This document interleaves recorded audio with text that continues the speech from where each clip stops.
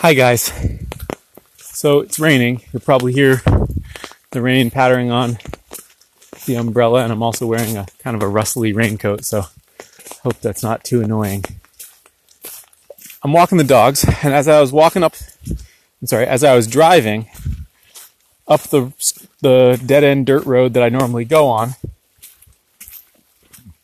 I passed two other sets of people.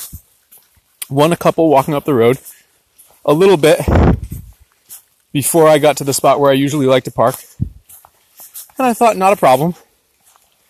I'll just drive a little bit further on. That's fine. And then when I got to where I was going to normally park, I came across a young guy with a dog. And I thought, I don't really want to disrupt his walk. And, I really want a solitary walk, so I'll just keep driving. And I kept driving.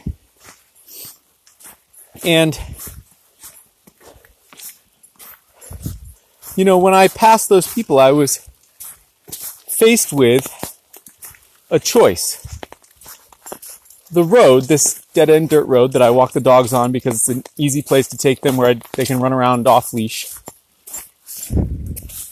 This road is a common space. It's a common resource for everybody.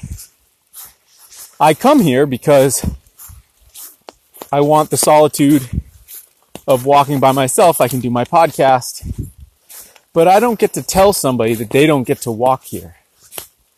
Everybody gets to enjoy it.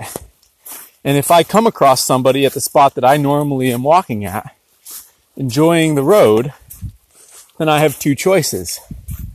I can either choose to join them, walk with them, and change my plan in that way, in that now I'm sharing this resource with them, or I can choose to keep going on a little farther and find my own stretch of road.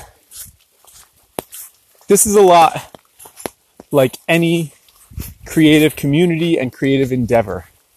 And we see this in the spoon carving community. The ideas about spoon shape, tool design, all of that is a common resource. It's a common resource that is free and open to everybody to explore. And if you come across somebody in a stretch of that road, in a stretch of that resource, exploring ideas that you want to explore, you have a choice. You can join them and explore that stretch of road, or you can keep going and find a new stretch of road where you can explore it on your own. What you don't get to do is pull up on someone and tell them, get off my stretch of road.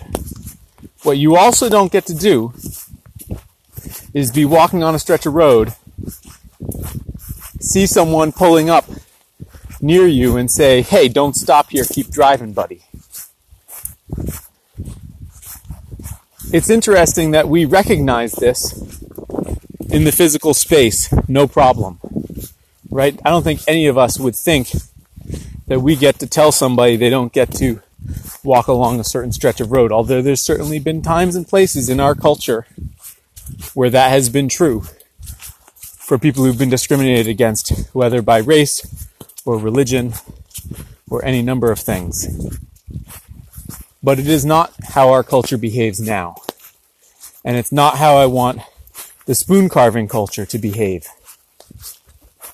Everyone has the right to explore all of the parts of this beautiful stretch of road that we are on.